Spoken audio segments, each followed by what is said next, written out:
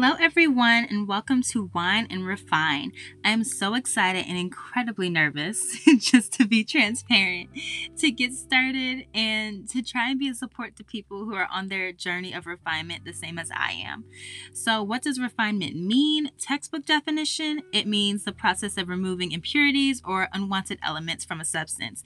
Now, as far as it relates to people, that means just removing those things that don't add to your life or add to you as a person, and just polishing up on those things and qualities about yourself that you love.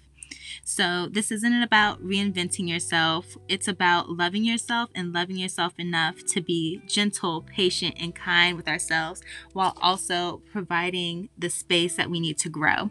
So, every week I'll be coming to you with a different topic on how you can care for yourself on this refinement journey. Now, one thing my friends all know about me is that I always bring the wine.